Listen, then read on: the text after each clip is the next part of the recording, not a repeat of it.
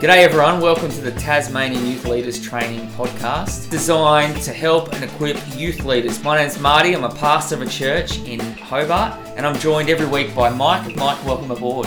Thanks for having me, mate. Great to be here. Together, we just want to equip, encourage and nurture youth leaders across the state.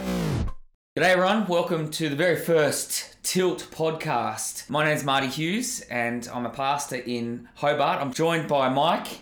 Mike, our first question is why have a youth ministry? And I want to get the ball rolling. I want to ask you, in a nutshell, can you tell us why should we have a youth ministry at our church?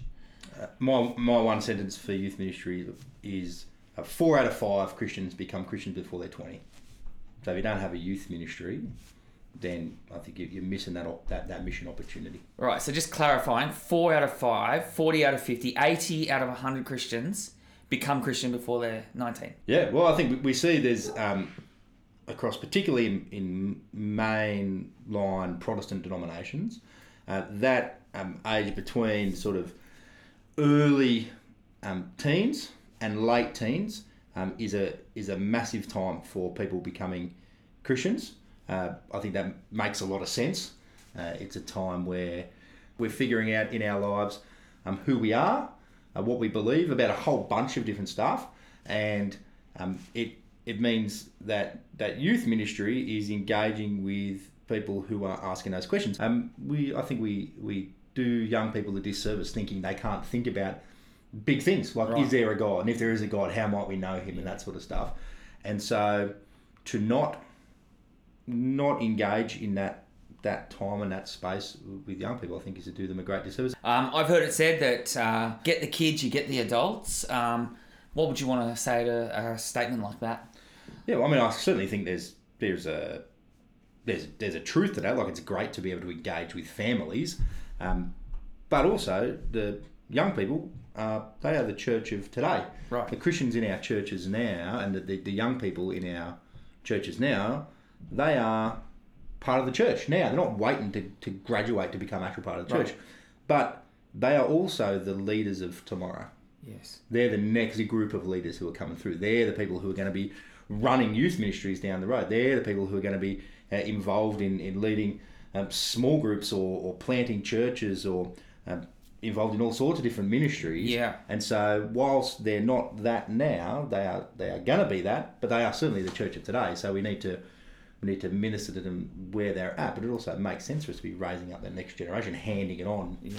I mean, to me anyway, I just think it's outrageous to think that we wouldn't value youth as Christians in and of themselves, whether or not we reach their parents or not. Jesus, let the little children come to me. It didn't have a qualifier and bring their parents because their parents are good at tithing, right? No, it's let the little children come to me. I assume that would include teenagers as well. So yeah, I really want to push against that idea that a youth ministry is simply for the purpose of reaching their parents. I think that's something we can push against a bit. Now, Mike, let's imagine you're a church of one pastor. Mm-hmm. He's leading the church. You don't have a dedicated youth minister. Would you say you shouldn't run a youth ministry until you have a youth pastor? What's your thoughts on that? No, I think it's important to separate out the sort of the methods from sort of the core principle.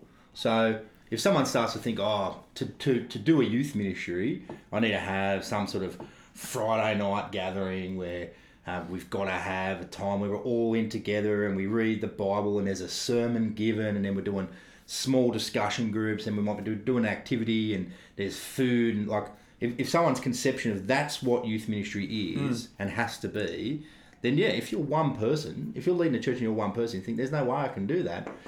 So I think we actually have to go, no, that's a strategy. Yeah, right. What are we trying to do? We're trying to see young people move from the kingdom of darkness into the kingdom of the Son. We're trying to see young people become followers of Jesus, disciples of Jesus, and grow up in him.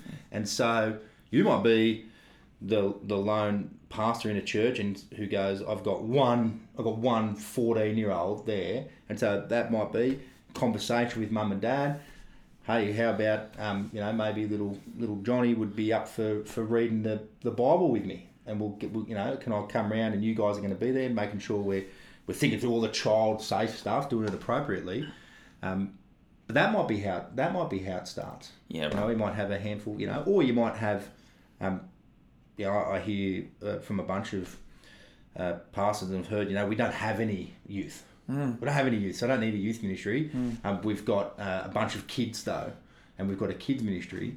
And so for them, I think they want to start thinking, well, how do we get something going that these kids are going to be able to transition into? Yes. Because if you wait until their youth, it's and too then late. you're trying to do it, it can be, particularly if you're in a smaller church where you can't just sort of, it's harder to find people who you can free up to come and do work, you know, in discipling young people. Yeah, that's a really good point. That transition between children and into youth, if we haven't as a church thought about it, well, the teenagers will find somewhere to express what they're feeling, express what they're thinking, and if it's not something we've put on, it'll be somewhere else. And we can't pretend to think that teenagers will just fit right into our children's ministry. It's just simply worlds apart sometimes. So I like the idea. People would be unhappy if their schools took that approach. Yes. Like if their high school said, we're just going to put, we've changed our plan. Yeah. High schoolers, they're just going to go back down to the primary school. Yeah. Why would we do that? Why would we assume that you just go, well, up until they're 18, you just do everything the same. Yeah. You know, sometimes you've got to have a whole wide range because that's the resources that you have. But I don't think anybody's saying, well, this is the perfect way for us to do it. You know? Yeah, good one. Okay, I'll have another question, and that is,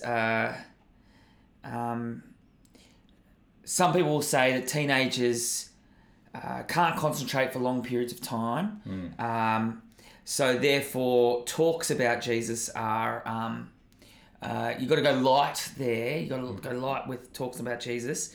How do we push into that idea? Can teenagers concentrate? Should we expect that they should just have games at a youth group? Or what do you think about that? Well, I think we want to, again, we want to give young people credit.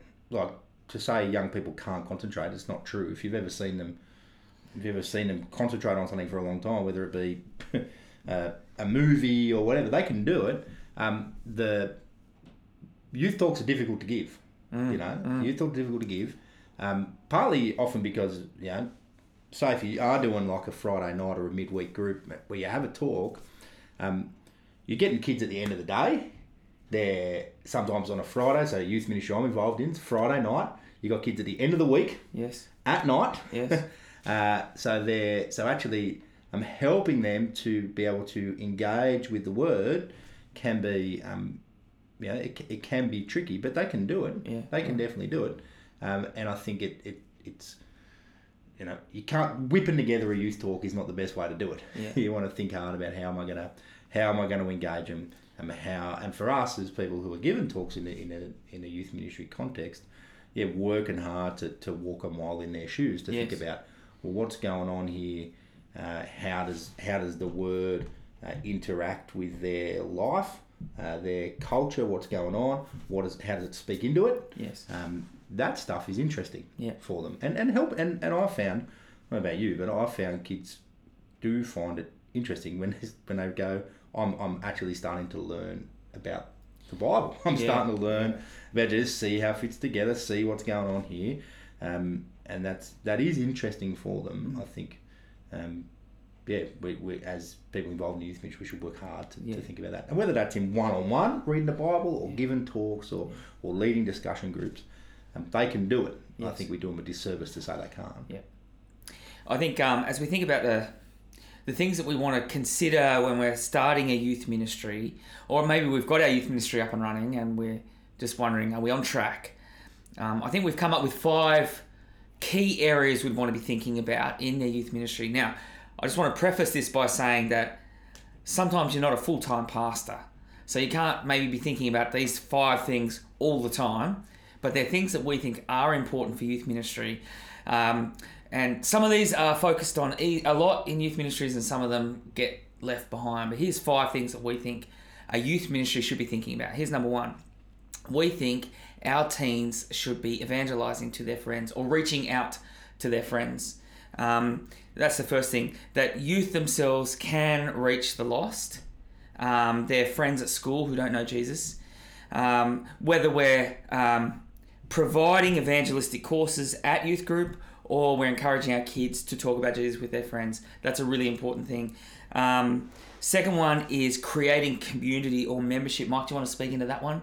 A youth ministry that creates membership and belonging. Yeah. I think well, it's a big need that and desire of young people is to belong. We have a message in the gospel that Paul saying in Ephesians, breaks down the dividing wall of hostility. Yeah. That it should make sense that our youth ministries are a place where people can come and can belong and can be loved, whoever they are, whatever they're like, whatever they're into, however they look, however they dress, whatever it is. That should be a mark of our youth ministry that we work hard to cultivate. I've had various different groups, and some groups will be not loving, or it's not as black and white as that, loving or not loving. But some groups you go, we could, if we left these kids here by themselves, which we wouldn't, that would be safe. If we left these kids here, they would look after each other. They would find some activity to do together. They'd hang out together. I've had other groups that you'll be a bit more hesitant about doing that because they might not. And so one of the things that I think we need to do as people leading youth ministries, and whether, again, don't just think Friday night or midweek or whatever, whether that might be a youth Bible study that happens during church or whatever it is it's thinking hard about cultivating that culture, and not just saying, not that I get the same thing about anti-bullying or something they get at school, which is good, but actually we have a deeper, better reason. The holding out that truth from the gospel, that the unity that can bring both within believers and also with an eye to the outsider and wanting to love and care for them the same way that God has loved us and sacrificed himself for us. We should be cultivating that within our groups. The third one we wanted to talk about is ministry, that we want our kids to be finding places to serve. We don't wait for adults to serve. Kids, teenagers can serve. So finding opportunities for them to serve is a very exciting thing. I believe that a youth pastor should be training himself or herself out of a job. And by doing that, by offering opportunities for people to serve, we grow as we serve. There's a saying that the mature serve, but I think the opposite is also true, that serving matures. So that's the third one. We want people serving. Here's a tricky one, Mike. The fourth one, worshipping God. How do you feel about that? We want to encourage our teens not just to play games, but to worship God. What do you think about that one? Yeah, well, I think so. We're more college people, right? All of life is worship. Correct. But we see that played out, right, in a number of different ways. So it is an act of worship. So one of the things, let me speak to games and then work my way backwards. So if you're playing games, you're doing activities or whatever, if all we're thinking about is this is just a game because we should do it, right? It's fun. That, I think we miss something. And I don't think going down that road of people go, well, any game you play, Marty, needs to be somehow directly linked to your sermon. Gotcha. With fairly lame games, I found. Right. But actually to go, no, what is it?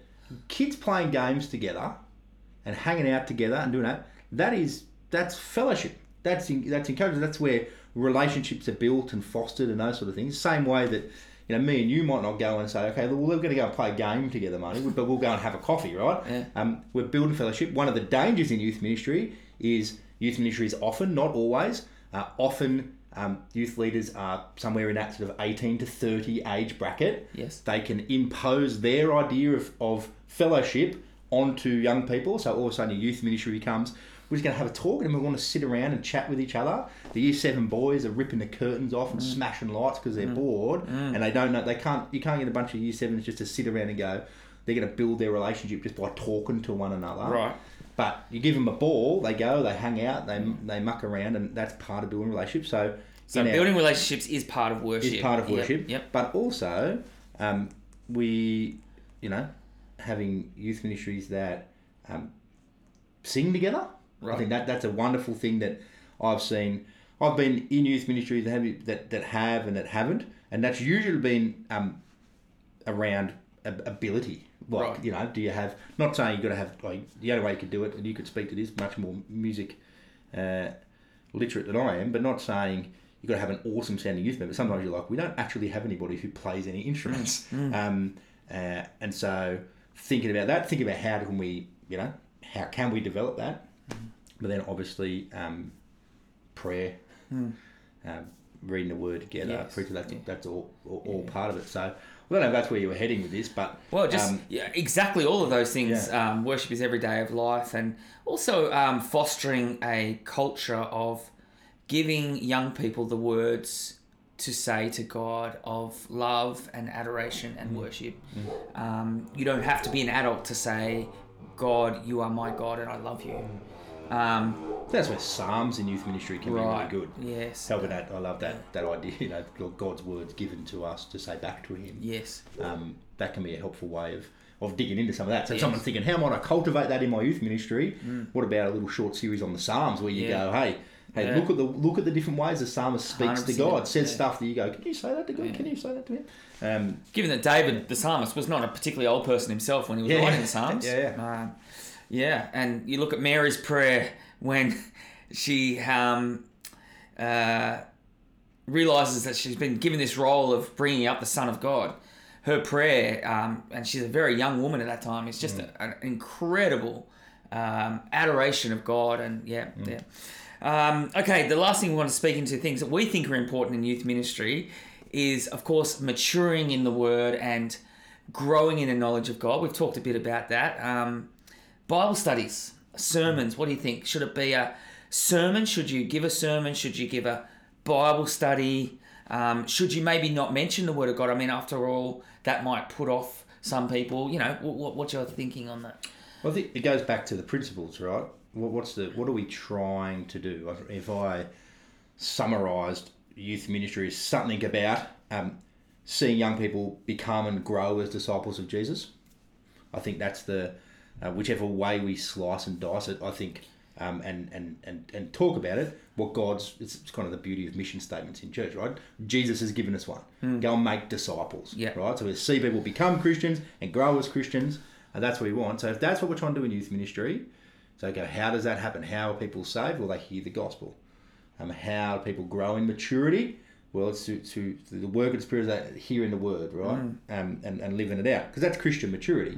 This is a big thing, I reckon, for Christians, particularly those middle high school year Christian boys and upper Christian boys often.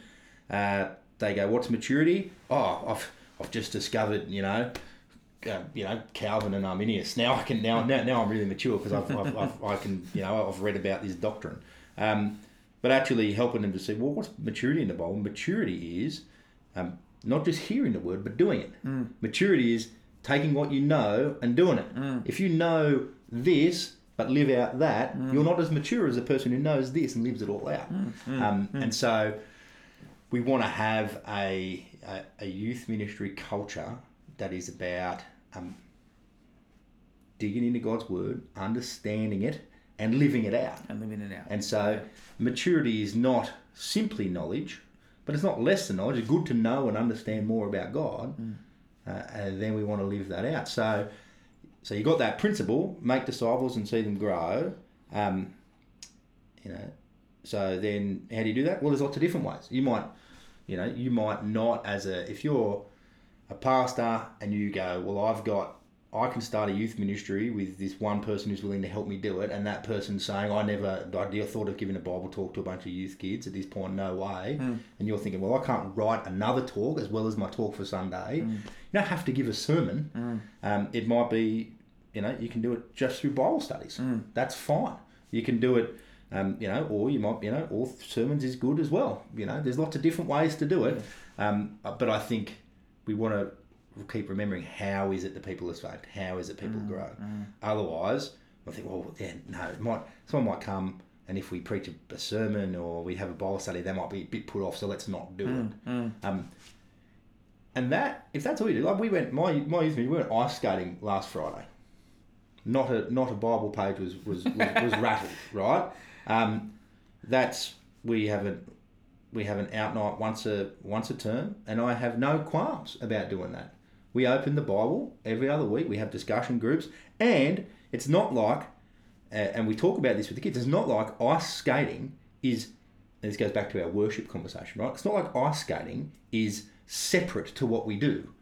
Ice skating is an opportunity for us to hang out together, enjoy one another's company, build one another up, encourage one another. We do all that. So I think we want to have a wide view, but then also not go, that we'd actually be helping the process of seeing people saved and grow by leaving the Bible to the side. Gotcha. What do you reckon?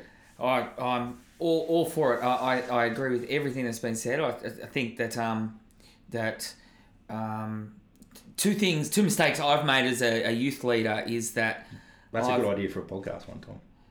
Mistakes we've made. Oh, that'd be a very big series. That would be a separate podcast. Yeah, in fact, that's next week's topic, the mistakes we've made. But two that I've made related to each other is, one, I've expected too much from my youth on reading the Bible, for example. I get really discouraged when I find they're not reading their Bible, and I get very discouraged, and I'm like...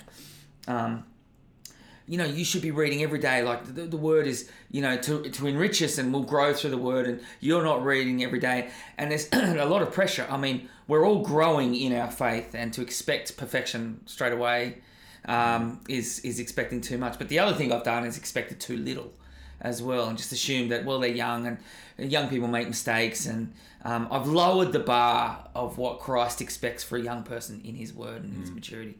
So I feel like for a youth minister, there's a wrestle between not setting the bar too low and having no expectations for maturity, at the same time not putting so much pressure on my youth and the youth that is it's not the gracious gospel that was presented to me. So yeah, I think it's kind of a wrestle in between there. There's a naughty word we use called balance, and it's about finding that kind of point. Yeah. So anyway, look, I reckon we finish it there. Thank you for joining us. Next week we'll be back with another episode.